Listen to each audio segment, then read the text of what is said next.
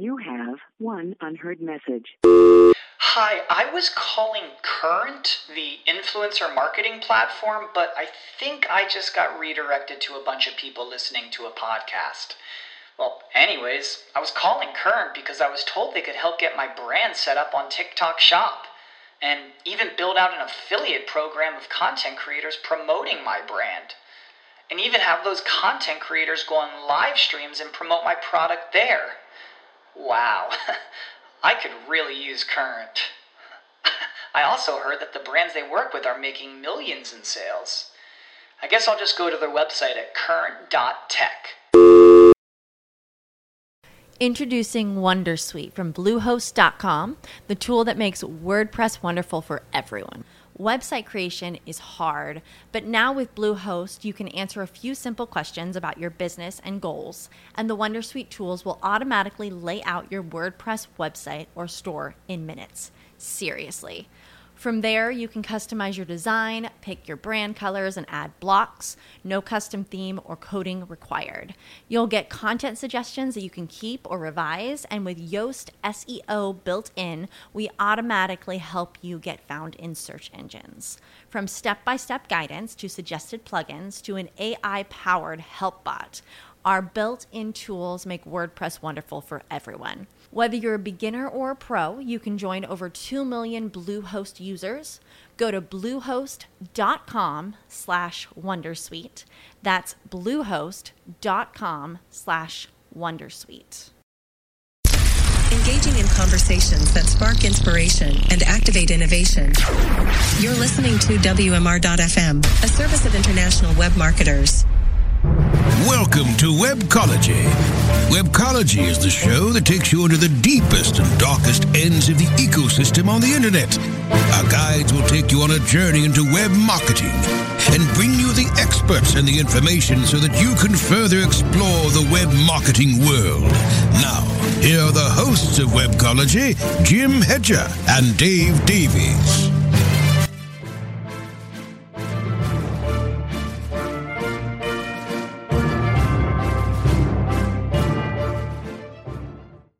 Everyone, welcome to Webcology on WMR.FM.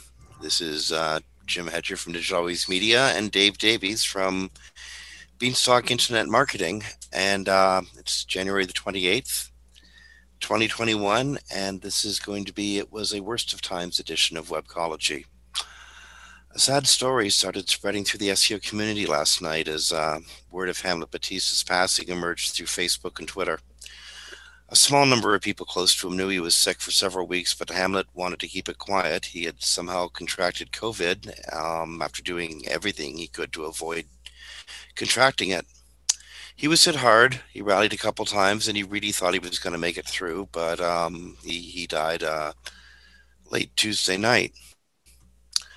Hamlet came to the United States from the Dominican Republic on a U.S. Genius visa, and he used his genius to build a beautiful life. He was healthy and a happy and a kind sort of man. He had a wife, Odette, and 2 sons, Ethan and Josh. His SEO tool company, RankSense, was working towards its first stock offering, and Hamlet was literally living the dream, making it happen for himself and for others around him from his hard work, and because he was truly a really good person. And that goodness was felt in the industry. Hamlet was well known in the search marketing sector for sharing knowledge in industry journals and as a speaker and lecturer on the search marketing conference circuit. He was one of those people who took others under his wing to help them find their feet as they stepped forward in their careers. Most of the people he mentored are themselves notable and successful. Hamlet had a way of making people find the best in themselves. The SEO community has gone into mourning a few times in our history, and it's always so hard. There's a love among our clique, and when somebody who so totally personifies that spirit, when somebody who so totally personifies us passes, it's stunning and awful and awesome how deep the loss is felt. So goodbye, Hamlet.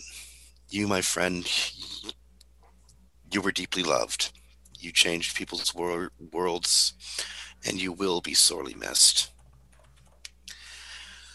That was That was stunning to get word of Hamlet yesterday. Eh? Yeah, that was I think it just, yeah, that's all I have to say. I don't really have much more to add than that. From what I hear,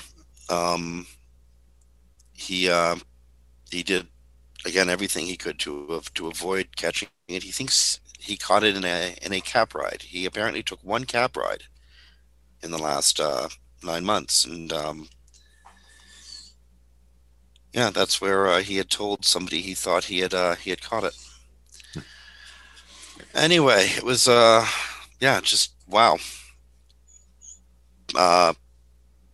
Hamlet was again just so deeply loved by so many people. He had a neat product, RankSense. Have you ever worked on a massive enterprise site and just really wanted to get good, strong descriptions in for every product in there, but there's like 100,000 of them? Mm-hmm. Mm-hmm. Because you're not going to write a good descriptive paragraph, 100,000 of them. That was one of the things that his product RankSense automated, and that was the kind of person Hamlet was, an engineer at heart. Find a problem, solve a problem.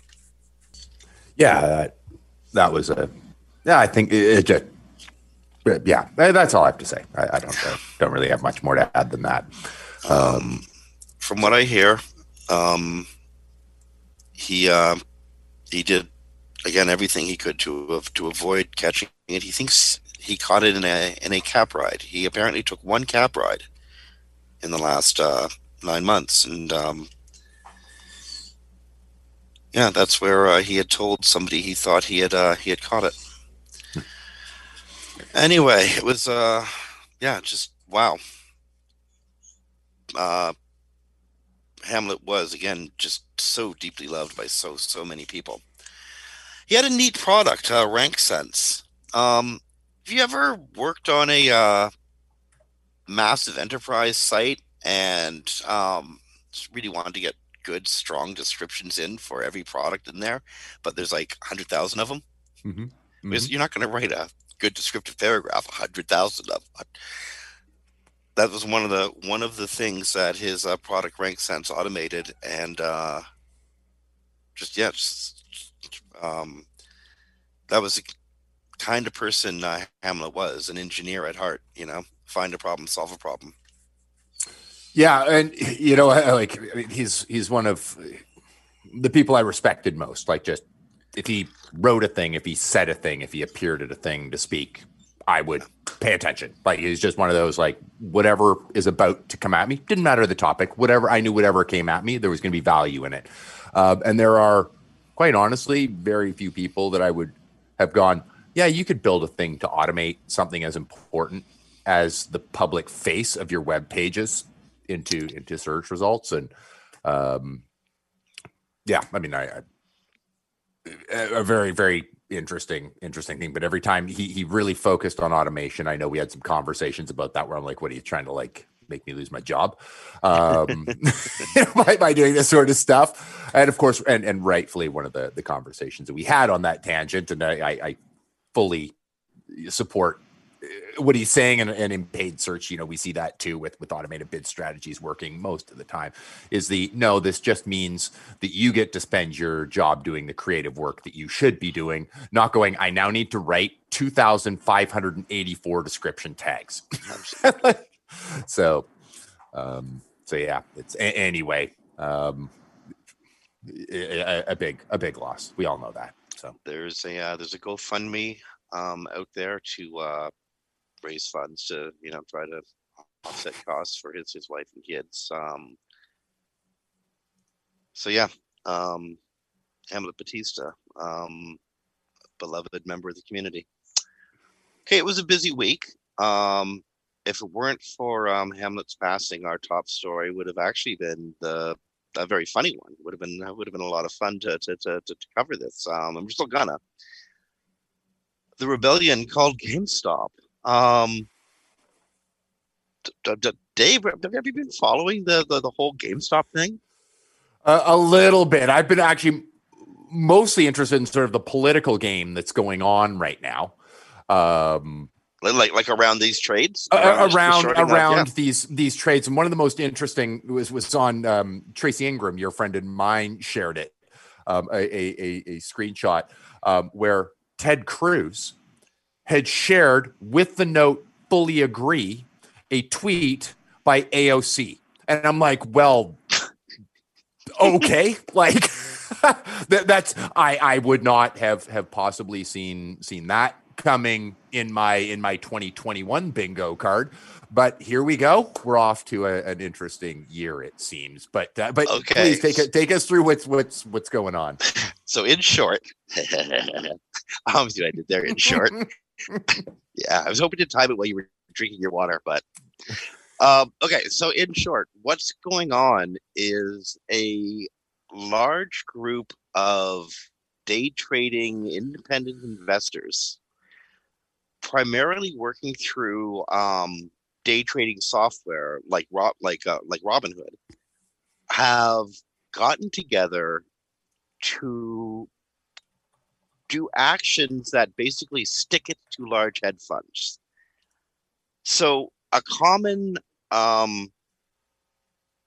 way of taking profits out of the stock market, if you have the funds and you're able to buy on with a great deal of risk, is to short a stock, to basically using an arbitrage to bet against the success of a company.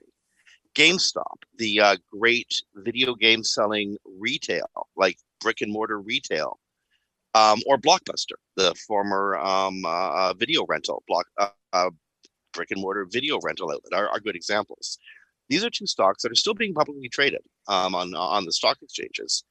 But, there's not a heck of a lot of future for either company. In fact, Blockbuster has one outlet left that doesn't even rent videos anymore. It just rents itself out for being a Blockbuster.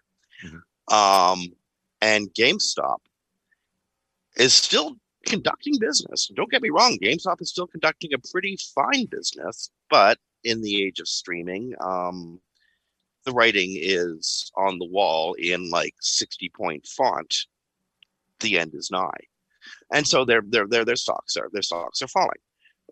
It's a good bet the stocks are going to fall again. So you can bet this. You can borrow stock, bet against its success by borrowing the stock, selling it high, then buying it back again at the lower price, giving it back to the person you borrowed it from, and pocketing the difference on the arbitrage. Mm-hmm. That's the a very unscientific way of describing how shorts are stocked. Stocks are shorted. Mm-hmm. So this happens all the time. You get these hedge funds who spend like hundreds of millions or billions of dollars to do this. And they will buy something like GameStop and expect it to go down a couple bucks, and they're going to, profit off it after a week. So along come all these Redditors who notice a bunch of activity around GameStop. And instead of letting the stock die like it was going to die, they all buy it. And in a 2-week period, this stock went from like literally $5 or something a share to over $370 at its absolute peak. In fact, GameStop, the brick and mortar that sells old video games and cartridges for like Nintendo 64s, was worth more than British Petroleum Energy at one point yesterday before the stock market shut it down. So now, this is where things get weird. I honestly, I don't know where things are sitting in the story as we speak, because it's a dynamic and active story. Things change by the minute on this one. Yesterday, the stock markets shut trading down. Today, the trading applications themselves have banned the activity of small-time investors around stocks that are being discussed heavily on social media. So that's where we sit today. And I'm calling this the GameStop rebellion. But the honest truth is, I mean, it looks a lot like it looks a lot like a grassroots rebellion against the big bad financiers of Wall Street. But I don't know, for some reason that just feels too simple an explanation. There's something really kinky going on here that's weirding out my stomach. But in a nutshell, this is what's happening on the web today. It's being caused specifically because of activity around social media boards like Reddit. And dude, it's weird.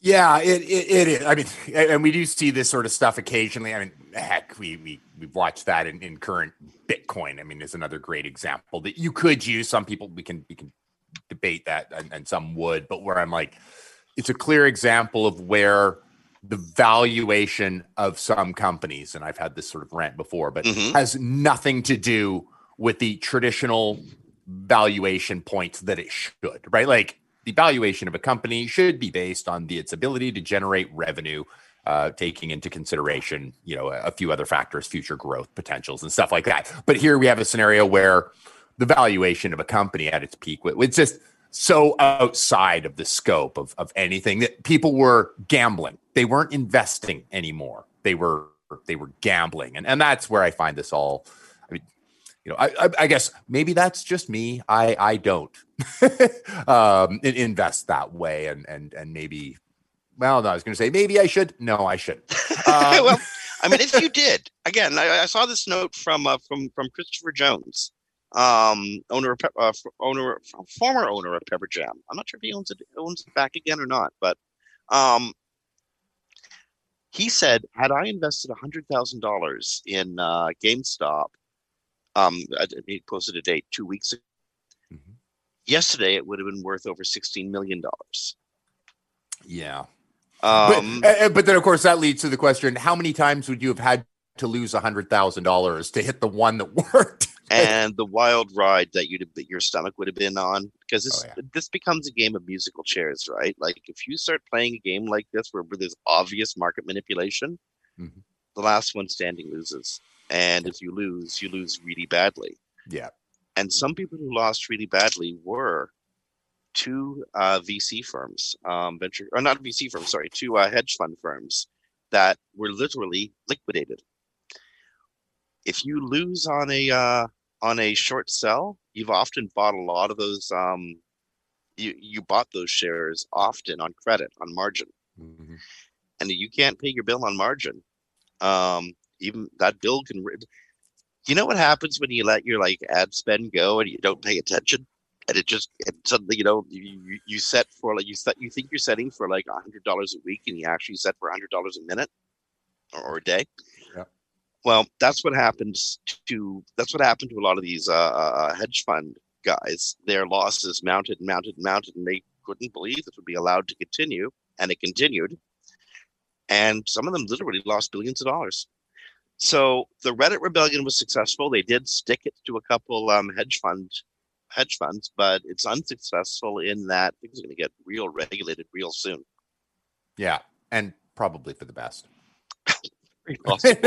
like when you see something like that, I'm like, at the same time, and we've seen a lot of regulation, and so to go and I'm not a big fan in general of regulation. I just, who is, right? Like who is just like, I like arbitrary rules. One of the things that I'm always nervous of in regulation like this is things like this shouldn't happen. You can have like a buyer beware sort of scenario, but things like this should not happen. But at the same time, do I trust the people who would be making the regulations to actually understand the impact of what they're about to do? Yeah. And you know what? For what it's worth, I'm not just a counter. This is AOC, American House Representative AOC, and American Senator Ted Cruz, who are diametrically opposed on whether the sun will come up tomorrow morning, agreed on something. They both agreed that this is what Wall Street does all the time, and it's really weird watching them freak out while a whole bunch of little guys do what they do every day.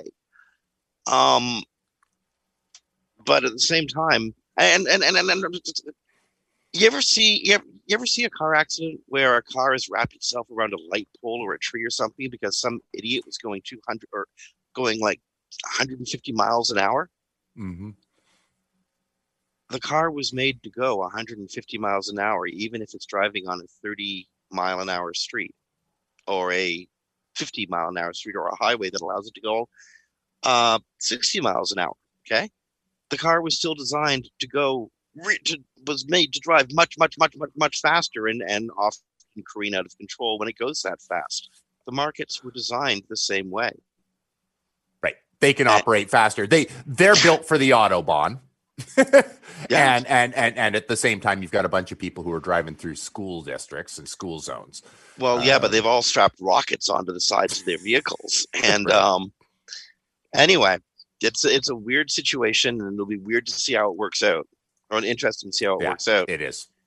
So the other day, Jeff Ferguson, your friend of mine, Jeff Ferguson, published a really interesting and, what I thought was a really smart piece over at Search Engine Journal. And this is the kind of stuff I say to developers all the time. Anyway, what his post has caused has reopened a can of worms debate. The title of the post was Google ranks web pages, not websites. And in the post, Jeff goes through his argument that, you got to look at the web page as an individual entity because that's what Google's doing. And the meat on that page is what it's going to rank. That URL is going to be the rank, not the entire website. And how often do you want to drive people to the index page of a website when the real meat is often one level beneath? Mm-hmm. So, there's a counter argument that came out, including John Mueller, saying, yeah, we do rank web pages, but we consider websites. Mm-hmm. Where do you go with this kind of argument? Yeah, I think it all just bringing it back to basics, right? Like just bring it back to basics. We can take the content of a page, right? Like which is obviously going to be a factor. How is the content on the page? How does it get through the algorithms? Does Google go like needs met is high on these pages? But going back, and I mean way back, let's go all the way back to 1998 and then sort of push forward from there and go, at the core of Google, we have something called PageRank. Right? Like we links are important, both external and internal, and that determines the authoritativeness and strength of a website. So now we have these two pieces of content, and that is one thing, and each one will be sort of attributed with a score that goes, yes, this is the likelihood of this piece of content to fulfill the user's intents, and that we've deemed this to be good. Now let's dump in all of that page rank and an internal strength and sort of an overall, we were talking about it last week, the sort of subcategories like, okay, additional pages and how those might relate to this piece of content. Let's pull all of those in, the relevancy of the site and the weight, the page rank assigned to that page from external and internal sources, and go, yes, the domain itself, as the page rank has flowed through, the other pieces of that site are a heavy contributor to how that one piece of content is valued, right? And that's sort of what I think John's getting at is, yeah, we do look at that page for sure, but we're also looking at how strong, how authoritative, how trusted, and how relevant is this site as a whole to that topic. Which is why small little sites can be Wikipedia, but Wikipedia with a good page covering a topic will almost always destroy most other sites around it. Like if it has the content, it can crush almost anything. And there's other sites like that. Like I just list Wikipedia, but because we've all seen it a billion times happen. But that's sort of what I think he was getting at. Well, see, I understand where Jeff was coming from, where when he wrote that Google ranks pages, not sites. Mm-hmm. In that, when you're working with large teams, often they're taking a 60,000-foot view of things where you're the technician and you got to get right in and work on the gears and the you got to look at the micro view while your development team's taking the macro view, and you have to remind them that the individual pages are important. Like I might have a set of changes recommended for this set of pages that's different than the set of changes for this set of pages, but both are very important. They all got to get done. Yeah.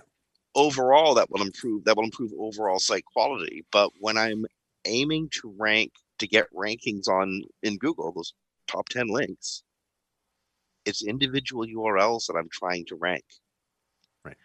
and everything goes to support that individual URL. I'm doing a hell of a lot to support these product pages. Now, where Jeff, the headline was also kind of clickbaity. Yeah. Because Jeff did tie in that page performance and all the metrics around page performance. Like, I'm not going to go through them one by one, but all the metrics are important for Google's overall impression of the website. But again, and I got to reiterate this over and over, also to clients. I'm not trying to rank your homepage. I don't get a lot of value out of that. Neither do you, unless there's a specific action we want them to take off the homepage. But more often than not, the specific action is found at the next level or below. That's what I want. That's where I want to get people. Indeed. And you know what? This is a case where we had two articles that are saying almost the exact opposite thing, but where both of them are right. Yeah, indeed. And Studio has most politely pointed out to us that, oh my goodness, have we been choking on the time here. Okay, friends, we got to take a break here on Webcology on WMR.fm. So, friends, you are listening to Webcology on the 28th of January. It only looks like July out there. 28th of January, 2021.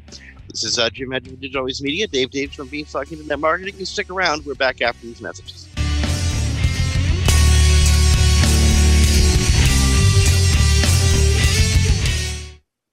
For maximum customer engagement and retention, choose CleverTap.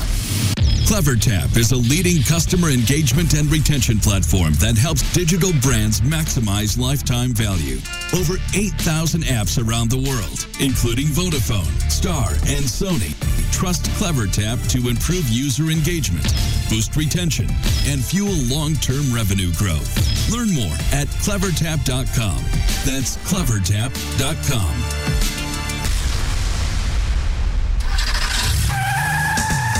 Are you looking for the best in WordPress speed, security, and scalability? WP Engine is a digital experience platform for WordPress, powering digital experiences for large brands around the world.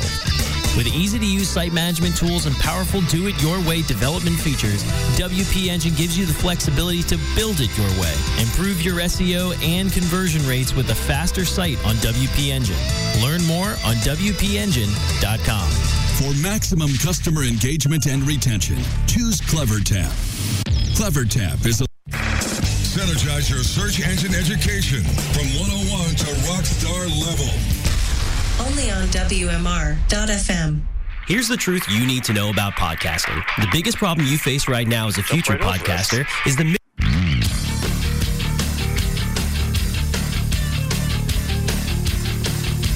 Webcology takes you into the deepest and darkest ends of the ecosystem on the internet. Here are the hosts, Jim Hedger and Dave Davies. Hey everyone, welcome back to Webcology on WMR.fm.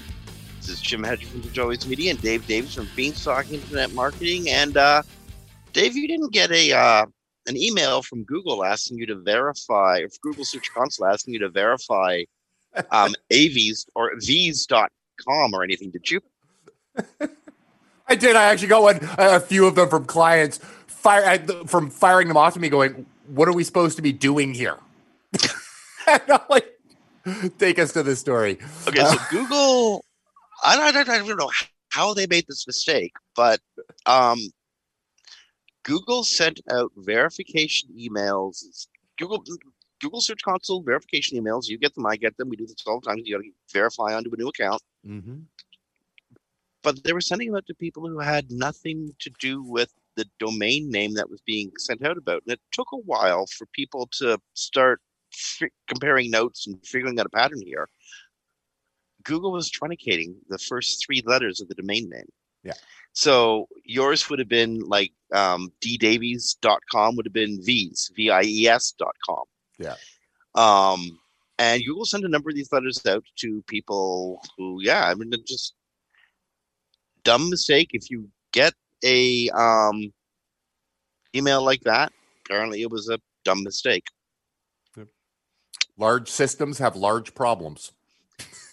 I got my hosting guy. I'm with Bluehost, and I got a feature that captures people trying to hack into my website and do nefarious, dirty things, and removes all the bad code that might get implanted there or whatever. And it, costs like about $30 a month. Gets billed once a year. Mm-hmm. The billing company made a mistake and double billed everybody who sent out an invoice that looked like they were double billing everybody who received this product. So, I got the email. Actually, oddly enough, I got the email earlier this morning when I was having kind of an emotional time, and I really didn't want to get an email saying I'd been billed for like $780 for something. So this is the same sort of thing. Big systems can produce big problems. As it turns out, though, it ain't a problem. It's just a bad mistake. And if you do get an email like this, you can ignore it. Or you can try to verify it, because who knows? Traffic@visa.com might actually be pretty cool to look at. If you have any lawyers in your stable of clients and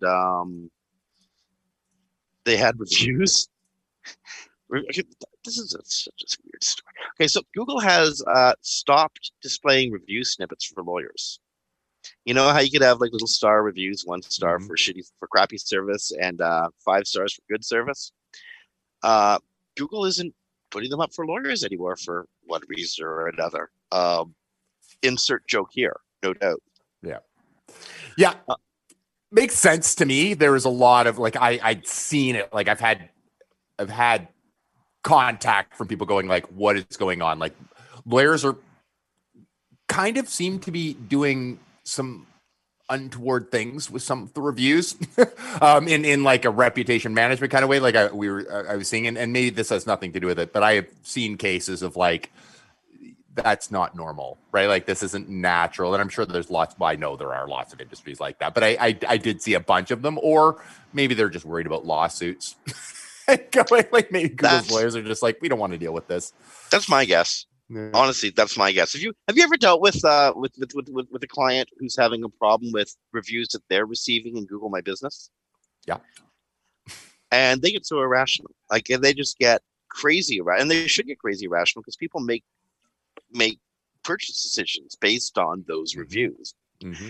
And half the time those are spite reviews. Those aren't even real reviews. That's just somebody who got mad at the way you looked at the elevator, so they went to their office and wrote something ugly about you. Mm-hmm. It's horrible stuff. I understand the review system, and I really wish Google would get rid of it. Another reason I wish they would get rid of it, this is have you been noticing in Google Search Console a secondary error warning? An increasing number of secondary error warnings around schema regarding reviews.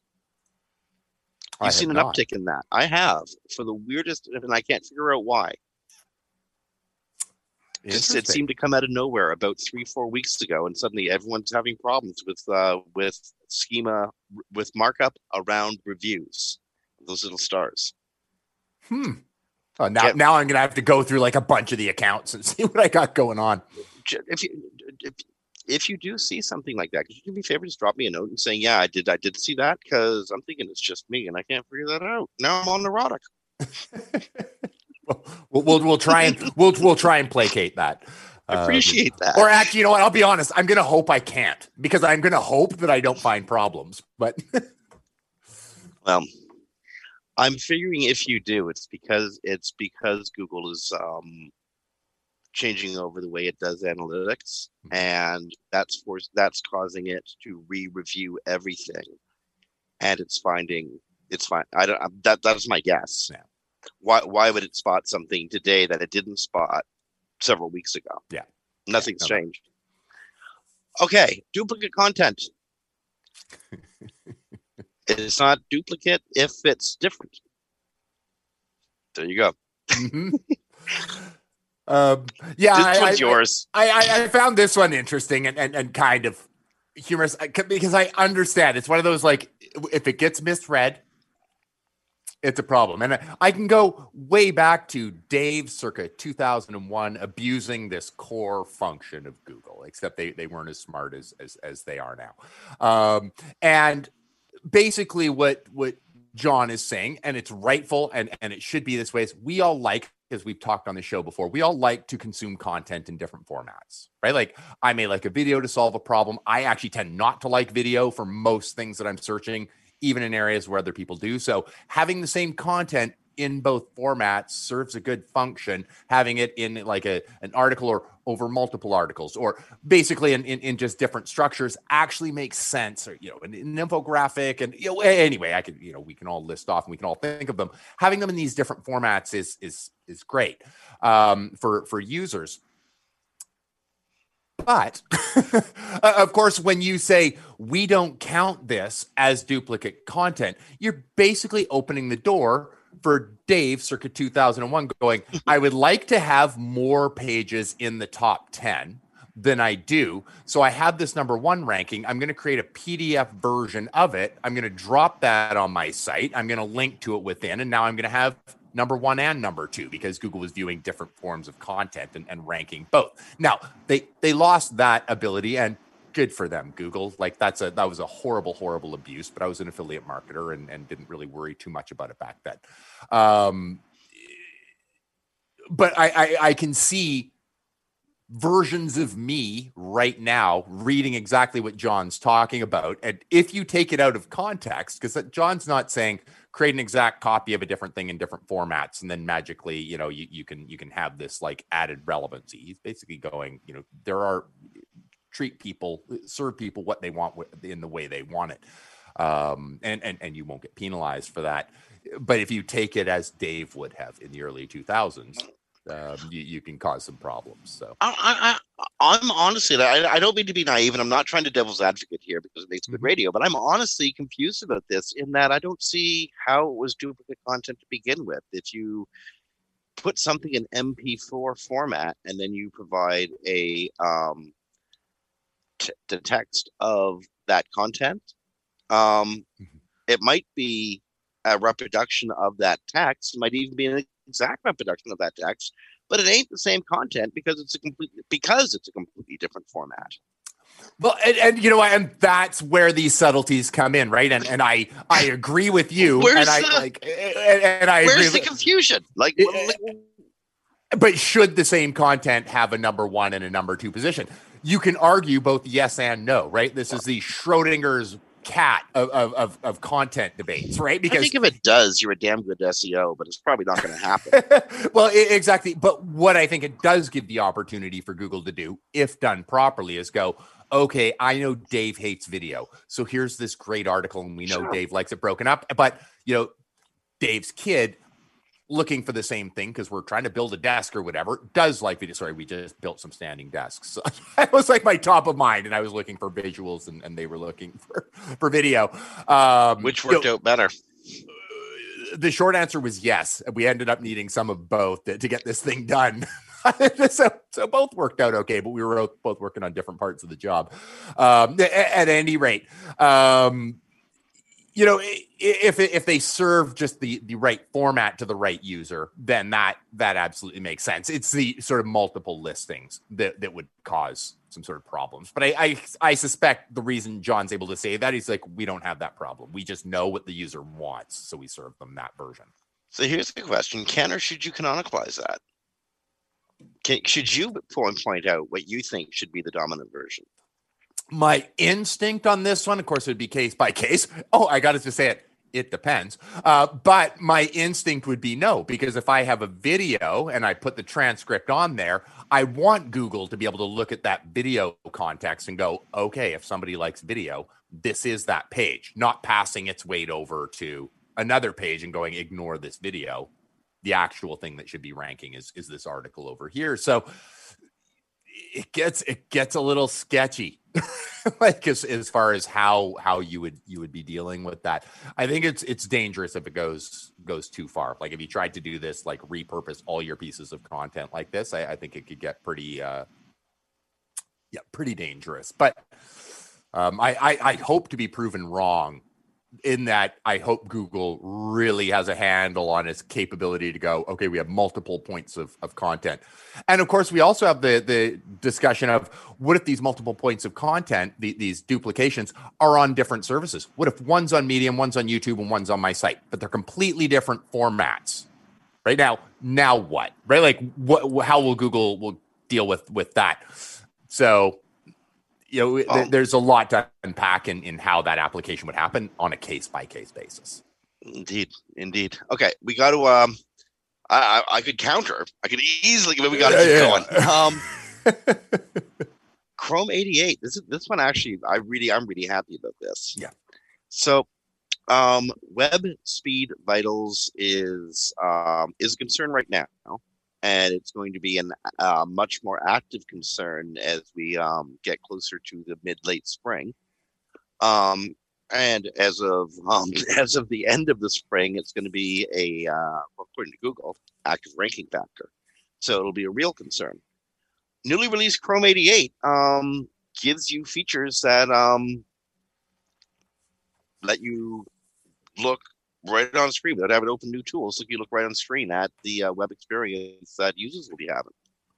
Yeah, it is fantastic. I love it. We can't get into too much detail here, and I only say that because just go for our listeners, go to Search Engine Land. There's an article there. Chrome 88 adds Chrome Web Vitals. It's a very visual thing, is why I say we can't get too far into describing it, because it is way easier with the pictures to just go, this is how it lays out. But one of the things that I really love about it is the additional rows that it adds. So as you're watching how the network's sort of functioning and which scripts are being pulled in at which times, it actually drops in where these elements are slowing down. So where the largest content painful is, it's showing you where it's hitting hiccups. So you can actually just sort of look down that list and see which scripts were running at that time, what was going on over the network or on the browser at that time, and get a better interpretation. Now, it only launched yesterday. I've only putzed around with it a little bit, but I immediately went, okay. I can't,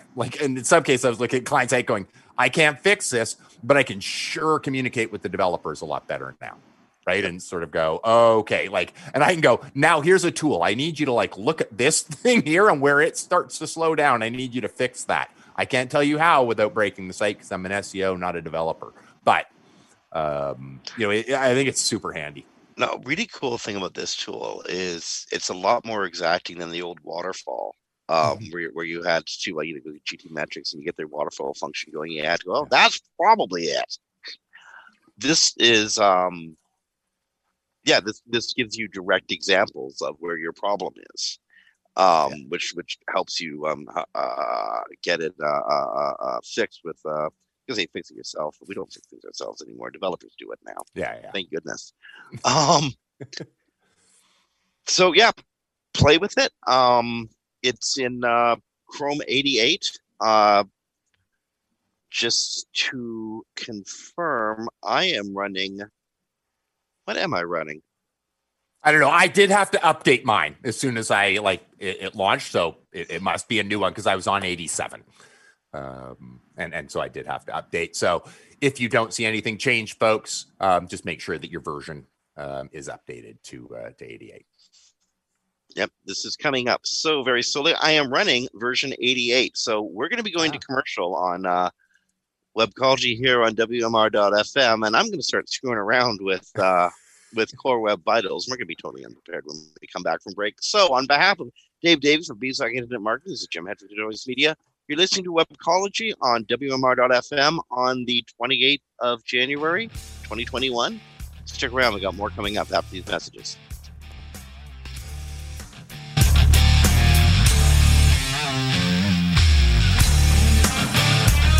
Here's the truth you need to know about podcasting. The biggest problem you face right now as a future podcaster is the myth that it takes an enormous amount of time or effort to produce a high-quality professional podcast.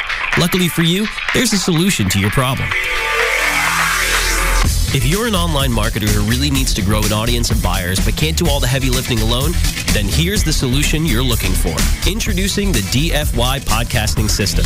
Here's what you get. 30 minutes of one-on-one training, a weekly podcast for you or your company, distribution to almost every podcast portal, an embeddable player for your website, an ebook called How to Podcast created for WMR.FM show hosts, and much, much more. And best of all, you'll start seeing results with the DFY podcast system within a couple of weeks. You're just one podcast away from growing brand awareness and engagement in your business. Log on to podcast.wmr.fm and sign up for a deeply discounted rate today. That's podcast.wmr.fm.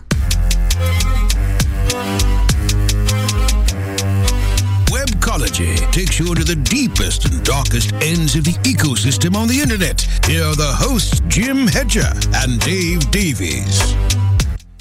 Hey everyone, welcome back to Webcology on WMR.fm. It's the 28th of January, 2021, last week of January.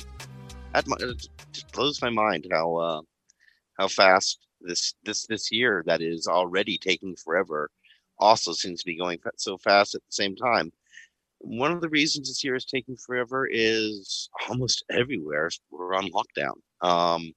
COVID has stopped people from moving around North America, from travel, and yet Google announced today that it's changing up. I guess the travel vendors are doing everything they can to promote traveling.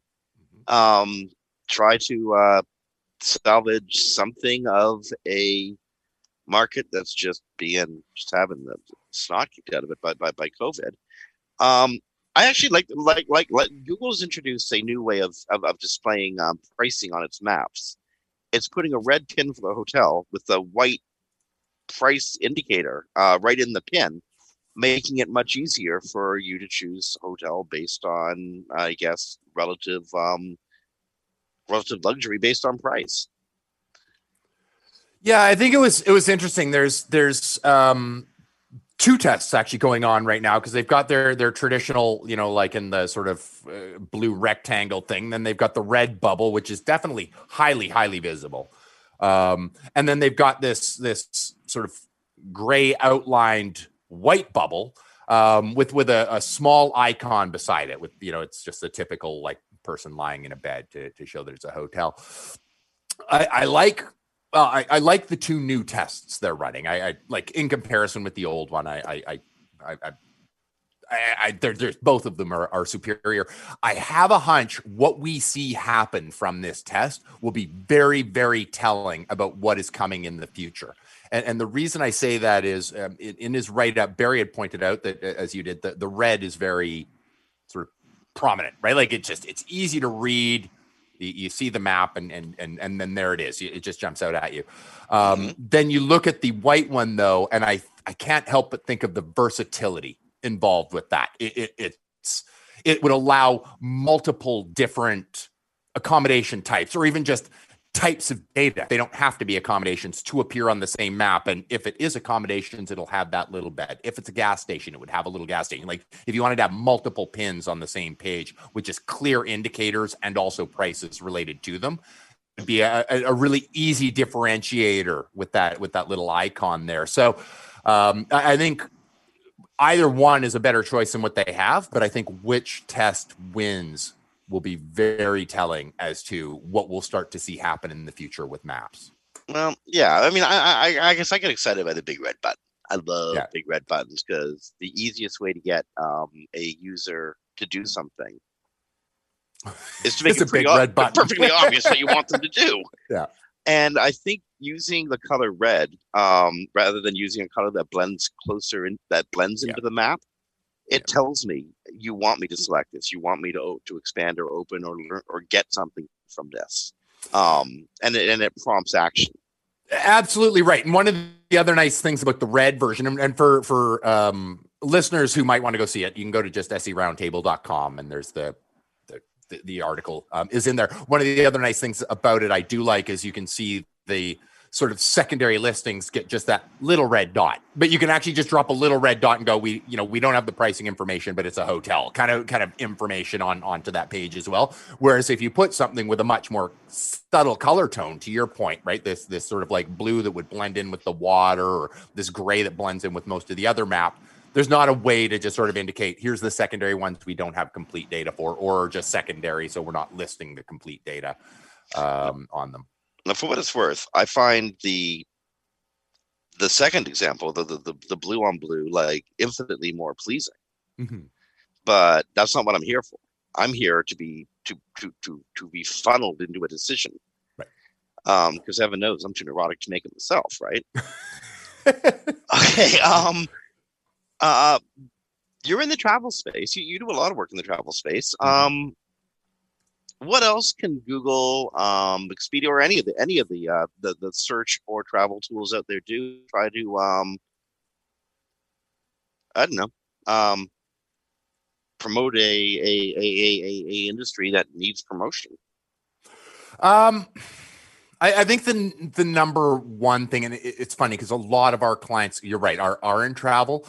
I don't know how we lucked out, but we've had none brutally impacted by this because none of them required long distance travel for the majority of their visitors. And so like one of them, for example, we're pushing out an article like over the last couple of days talking about how their entire area and industry has tripled the people staying more than a week, right? Like people are just like going, okay, well, it's only like, well, they sort of show up and then go, you know what, why would I go back home? I'm working remotely, right? It's sort of it's a piece on the impact of remote working on the sector in this area.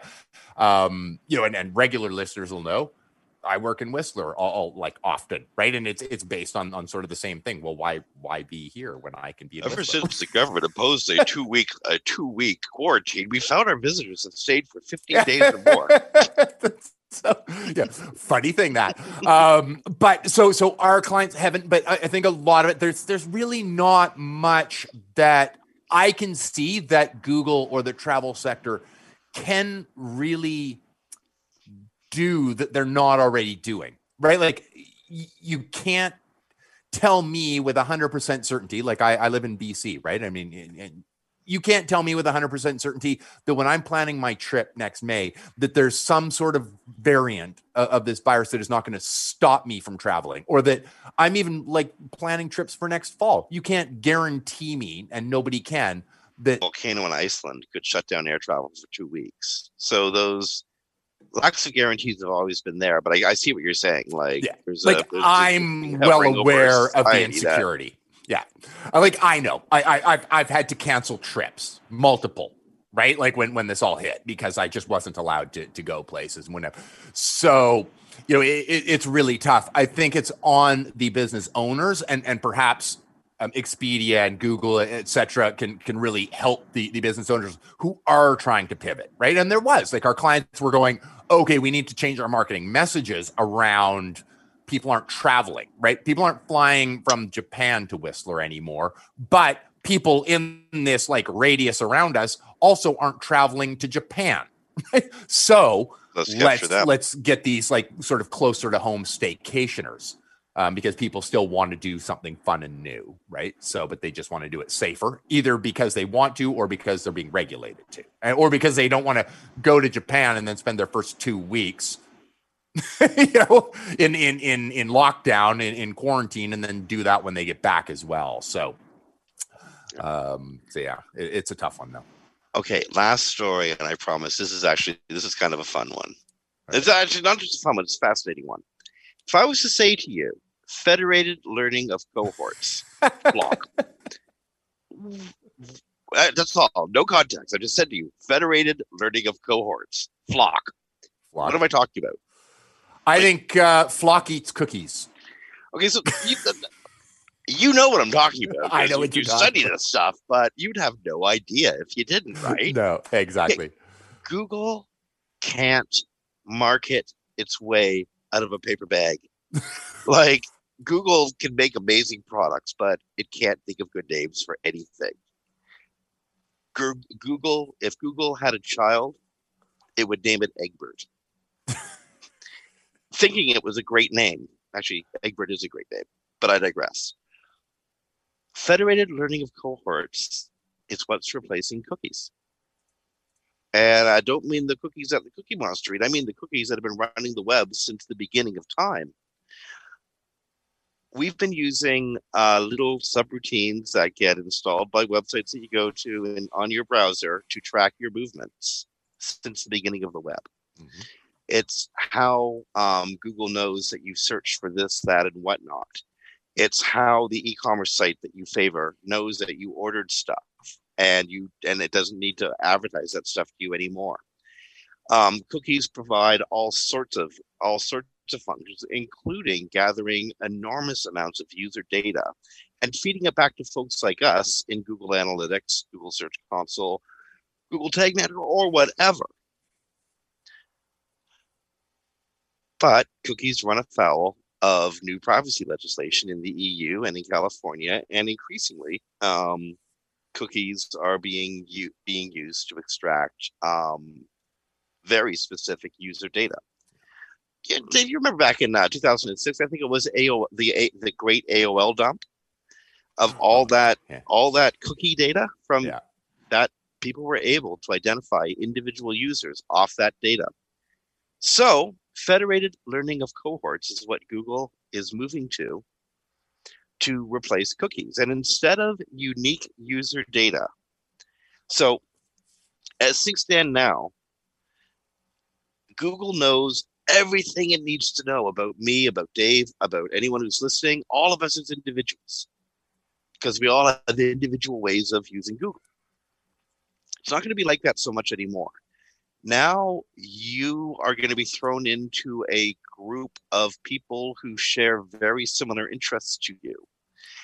And that aggregate data is what's going to be given to marketers, folks like us, through Google Analytics or Google Search Console. And it won't be data that's about your exact movements, but about the general movements of the interest cohorts that you belong to.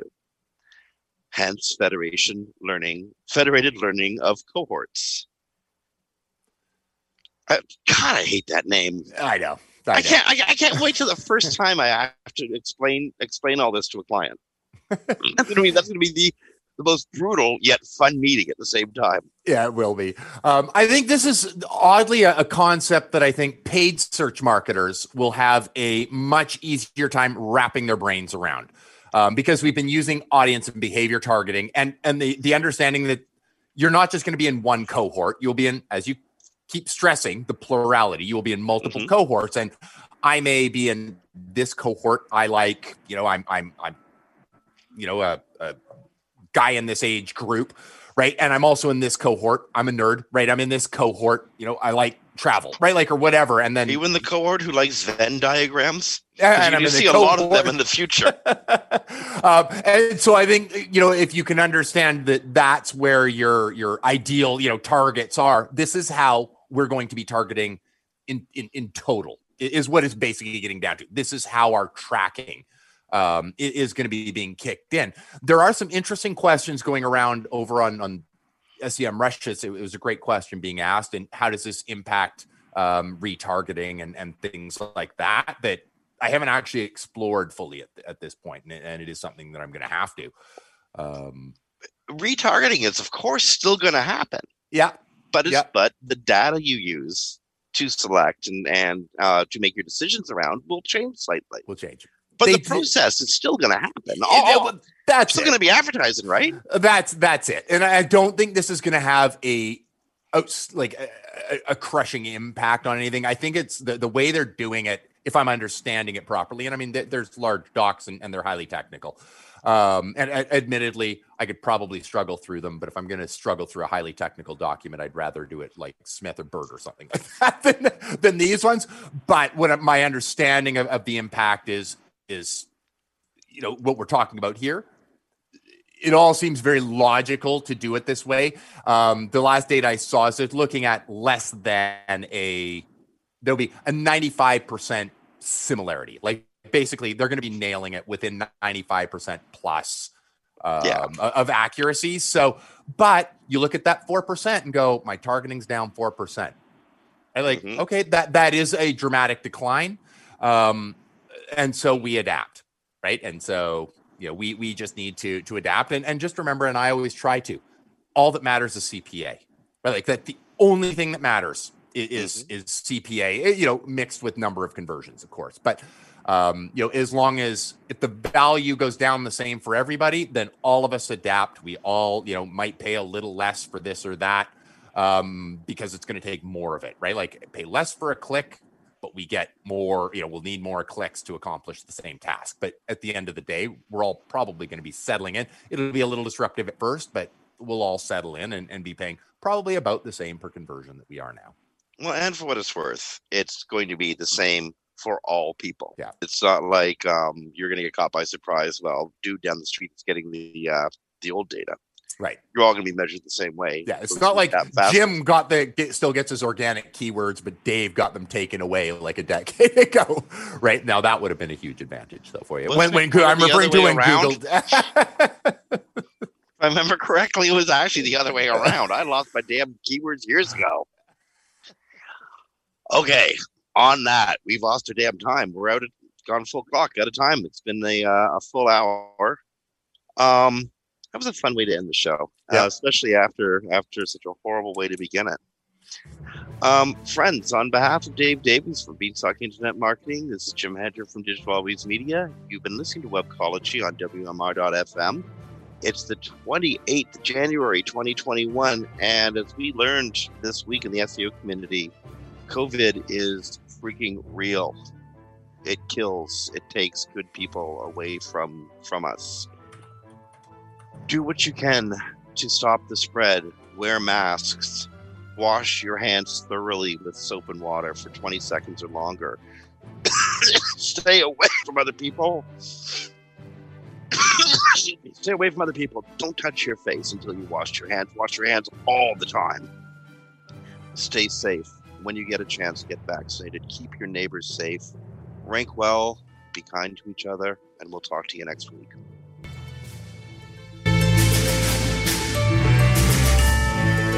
The opinions expressed in this WMR.FM program are those of the guests and hosts and do not necessarily reflect those of the staff and management of WMR.FM. Any rebroadcast, republication, or retransmission of this program without proper consent is prohibited. Here's the truth you need to know about podcasting. The biggest problem you face right now as a future podcaster is the myth that it takes an enormous amount of time or effort to produce a high-quality professional podcast. Luckily for you,